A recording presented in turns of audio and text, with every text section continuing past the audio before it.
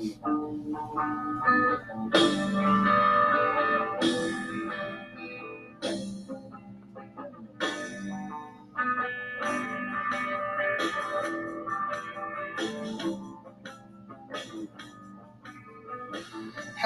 and welcome once again to Refresher, the Pop Culture Therapy Podcast.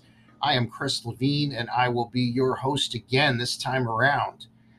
This will be extra interesting as we're gleaning our information from a site called The Marginalian, and we're going to get into what is described as being the 7 psychological functions of art. Now, we talked about art therapy before. But what this article does is it shows 7 things that consciously or unconsciously happen when art affects us. So let's waste no time. Let's get right into it. Let's go to number 1. And number 1, remembering.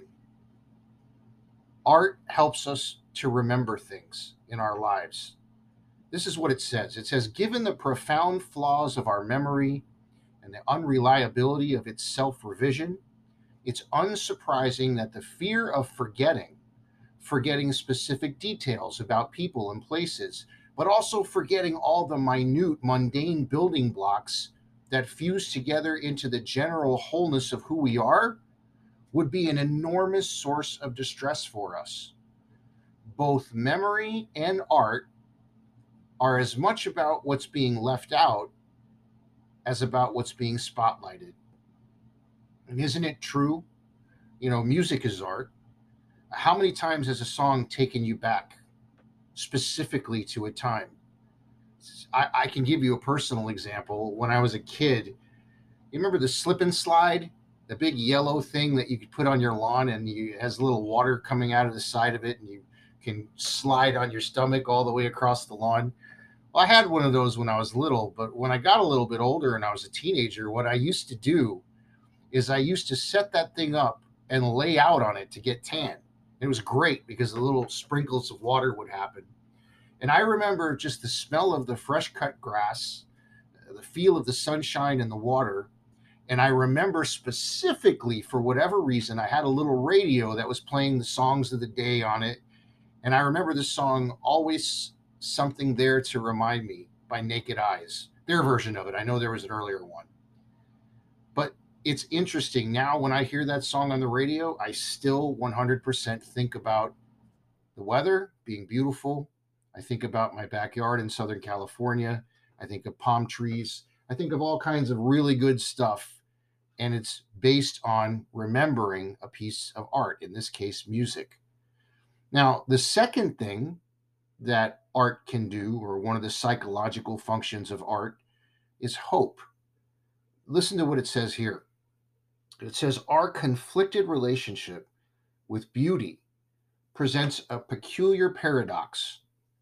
The most universally admired art is of the pretty kind. Depictions of cheerful and pleasant scenes, faces, objects, and situations. Yet, at the same time, serious, quote, art critics and connoisseurs usually see it as a failure of taste and of intelligence. There's some truth in that. Isn't it true that sometimes the more morbid something is, the more critically acclaimed it is? But for whatever reason, we could read into the paradox of beauty versus non-beauty by looking at a painting. And in one way or another, it can give us hope. Maybe that things could get better, or it gives us hope because we see something that is better. Here's the third one. Sorrow. Sorrow is one of the psychological functions of art. But how so? It doesn't mean it in a morbid way. Since we're creatures of infinite inner contradiction, this is what the article says. It says art can help us be more whole, not only by expanding our capacity for positive emotions, but also by helping us to fully inhabit and metabolize the negative emotions. And by doing so with dignity and reminding us of the legitimate place of sorrow in a good life, We view it more realistically. Sometimes sadness lets it out of us, a good cry, so to speak. Maybe it's not that fun to go through, but when an individual's done, sometimes there's thousands of pounds of weight taken off their shoulder, and art can do that. Here's the fourth one out of seven. Art can help us with rebalancing. Listen to this. It says, few of us are entirely well balanced.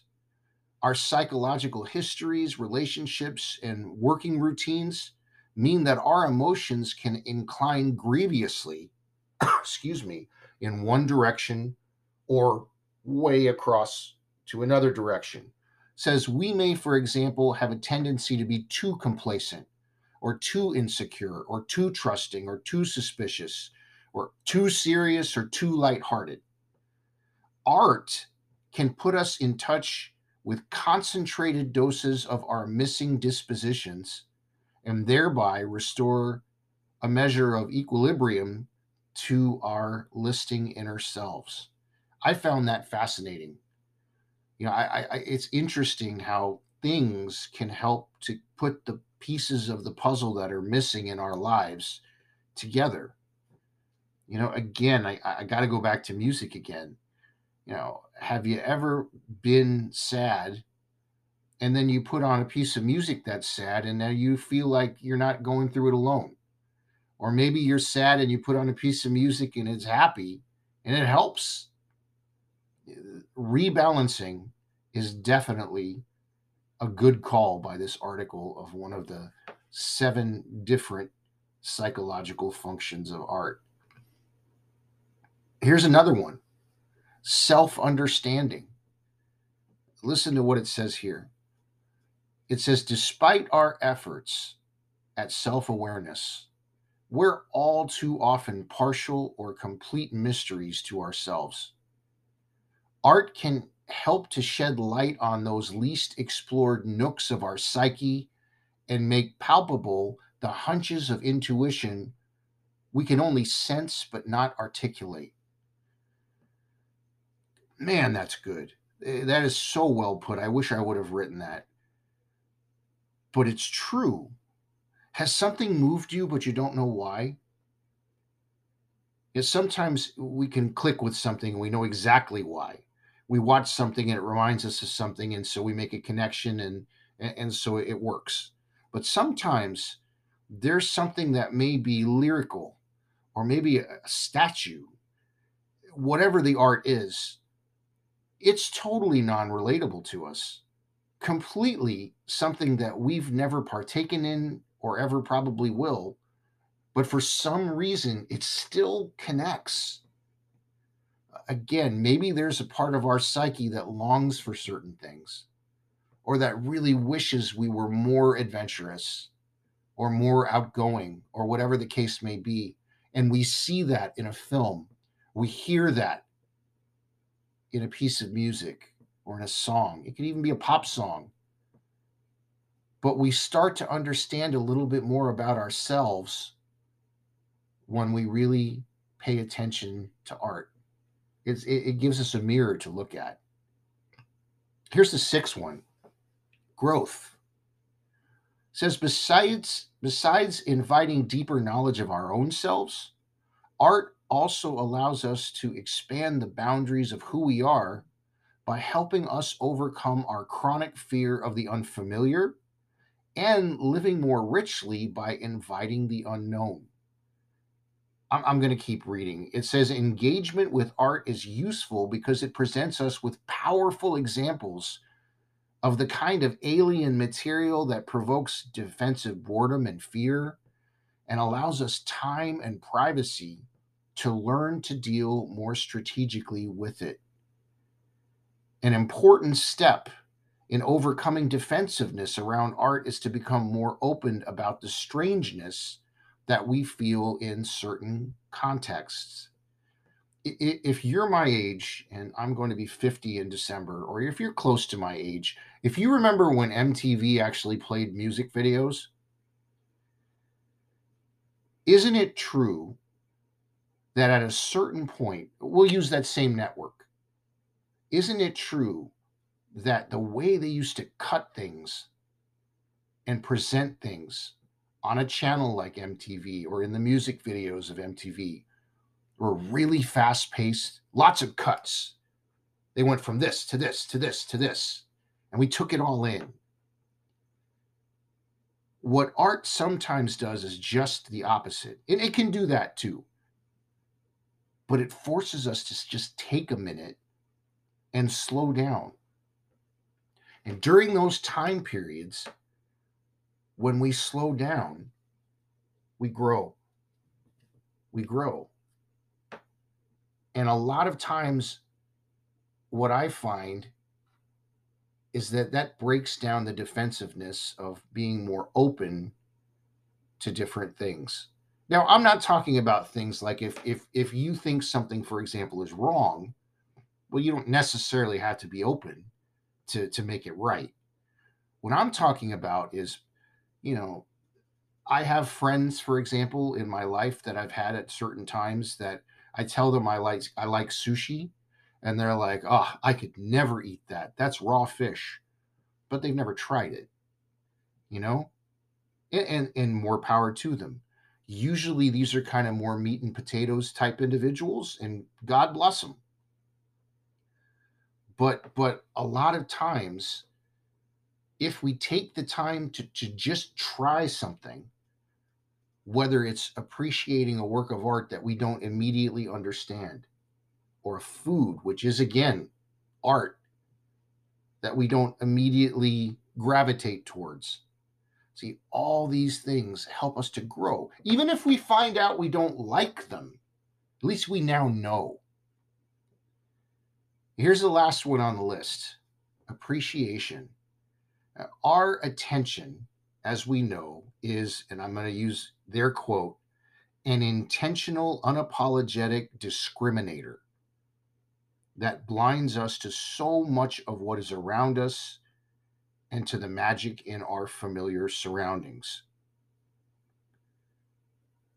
It mentions that one of our major flaws and causes of unhappiness is that we find it hard to take note of what is always around us. We suffer because we lose sight of the value of what is before us and yearn, often unfairly, for the imagined attraction elsewhere. It goes on. While habit can be a remarkable life centering force, it is also a double edged sword that can slice off a whole range of experiences as we fall into autopilot mode. Art can decondition our habituation to what is wonderful and worthy of rejoicing. Again, I am in love with this article. I think it's very well written. It makes a whole lot of sense. But that is true. It's absolutely true. We can walk into a supermarket and just grab what we need to grab and leave. And there's absolutely nothing wrong with that. But have you ever seen, for example, a display of oranges? Just these vividly big, beautiful oranges all together. And the color of these things, and the shape of these things, and the taste eventually of these things. This is right in front of us. It's right there. But it's easy to just kind of walk past that because we didn't come in for that. We got what we got and we left. We can look at a patch of grass in a strip mall that has a tree in it and just take a minute to appreciate the fact that it's there. Yeah, it's not the most ideal surroundings, but it's there. I'm going to close this with a line that is in this article because again, I really, really don't feel I can top it. It says, art is one resource that can lead us back to a more accurate assessment of what is valuable by working against habit and inviting us to recalibrate what we admire or love. We once again have arrived at the time on Refresher when we present you with a Spotify playlist that will be based on the 7 points we covered today. We have for you this time around a Refresher podcast, the 7 Psychological Functions of Art playlist. You can find it really easily on Spotify. Just type in Refresher Podcast dash the 7, which will be the number 7, Psychological Functions of Art. So let's get into our 10 tracks. Track number 1, beautiful, beautiful one. The Dramatics with What You See Is What You Get. Music just was so cool in different generations. I know that it's an old guy thing to say music was better before, but seriously, wasn't it? Anyway, number 2, Only a Memory by a band called the Smithereens. I actually interviewed their guitarist, Jim Babjack, years ago. He was a really cool guy. Number 3 is the Louvin Brothers with Hoping That You're Hoping.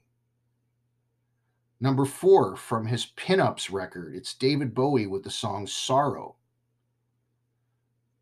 Number 5 is Angèle with the song Balance Ton Quoi.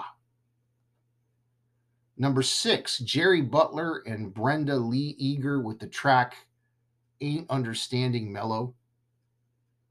Number 7 is The Strokes with Selfless. Number 8, from the Eric Clapton band that he had led, Derek and the Dominoes. The song is called Growing. Number 9, we're going to go with Feel Flows by the Beach Boys. And we'll wrap it up with another gratitude song. We're going to go with Led Zeppelin from their second record, and the song is Thank You. That's our new playlist. Again, you can find this playlist really easily on Spotify. Just type in Refresher Podcast dash the 7 Psychological Functions of Art. Everyone, this show simply would not exist without you. And each week, generally, we have new listeners that we can report are in this place or that place, this state of the United States, this city of the United States, this country, different places all around the world. But what I wanted to do today is thank you, just give the biggest thank you to our longtime listeners. We have individuals that listen to this show all the time, and they make it a part of their lives. They make it a part of their entertainment that they regularly listen to.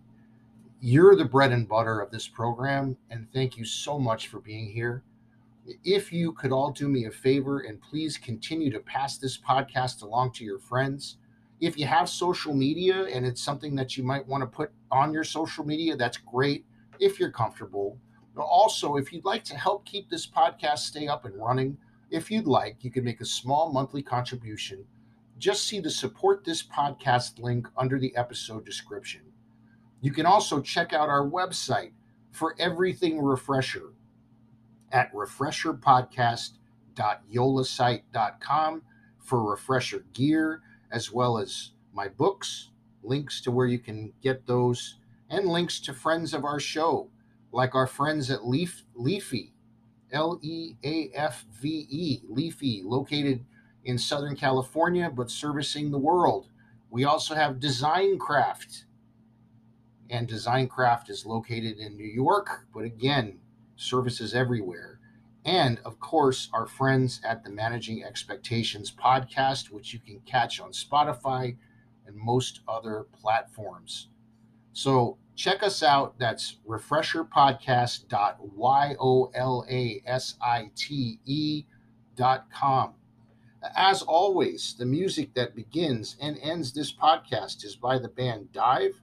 The song is called A Day Late, and it was written by my good friend, Mr. John Villafuerte.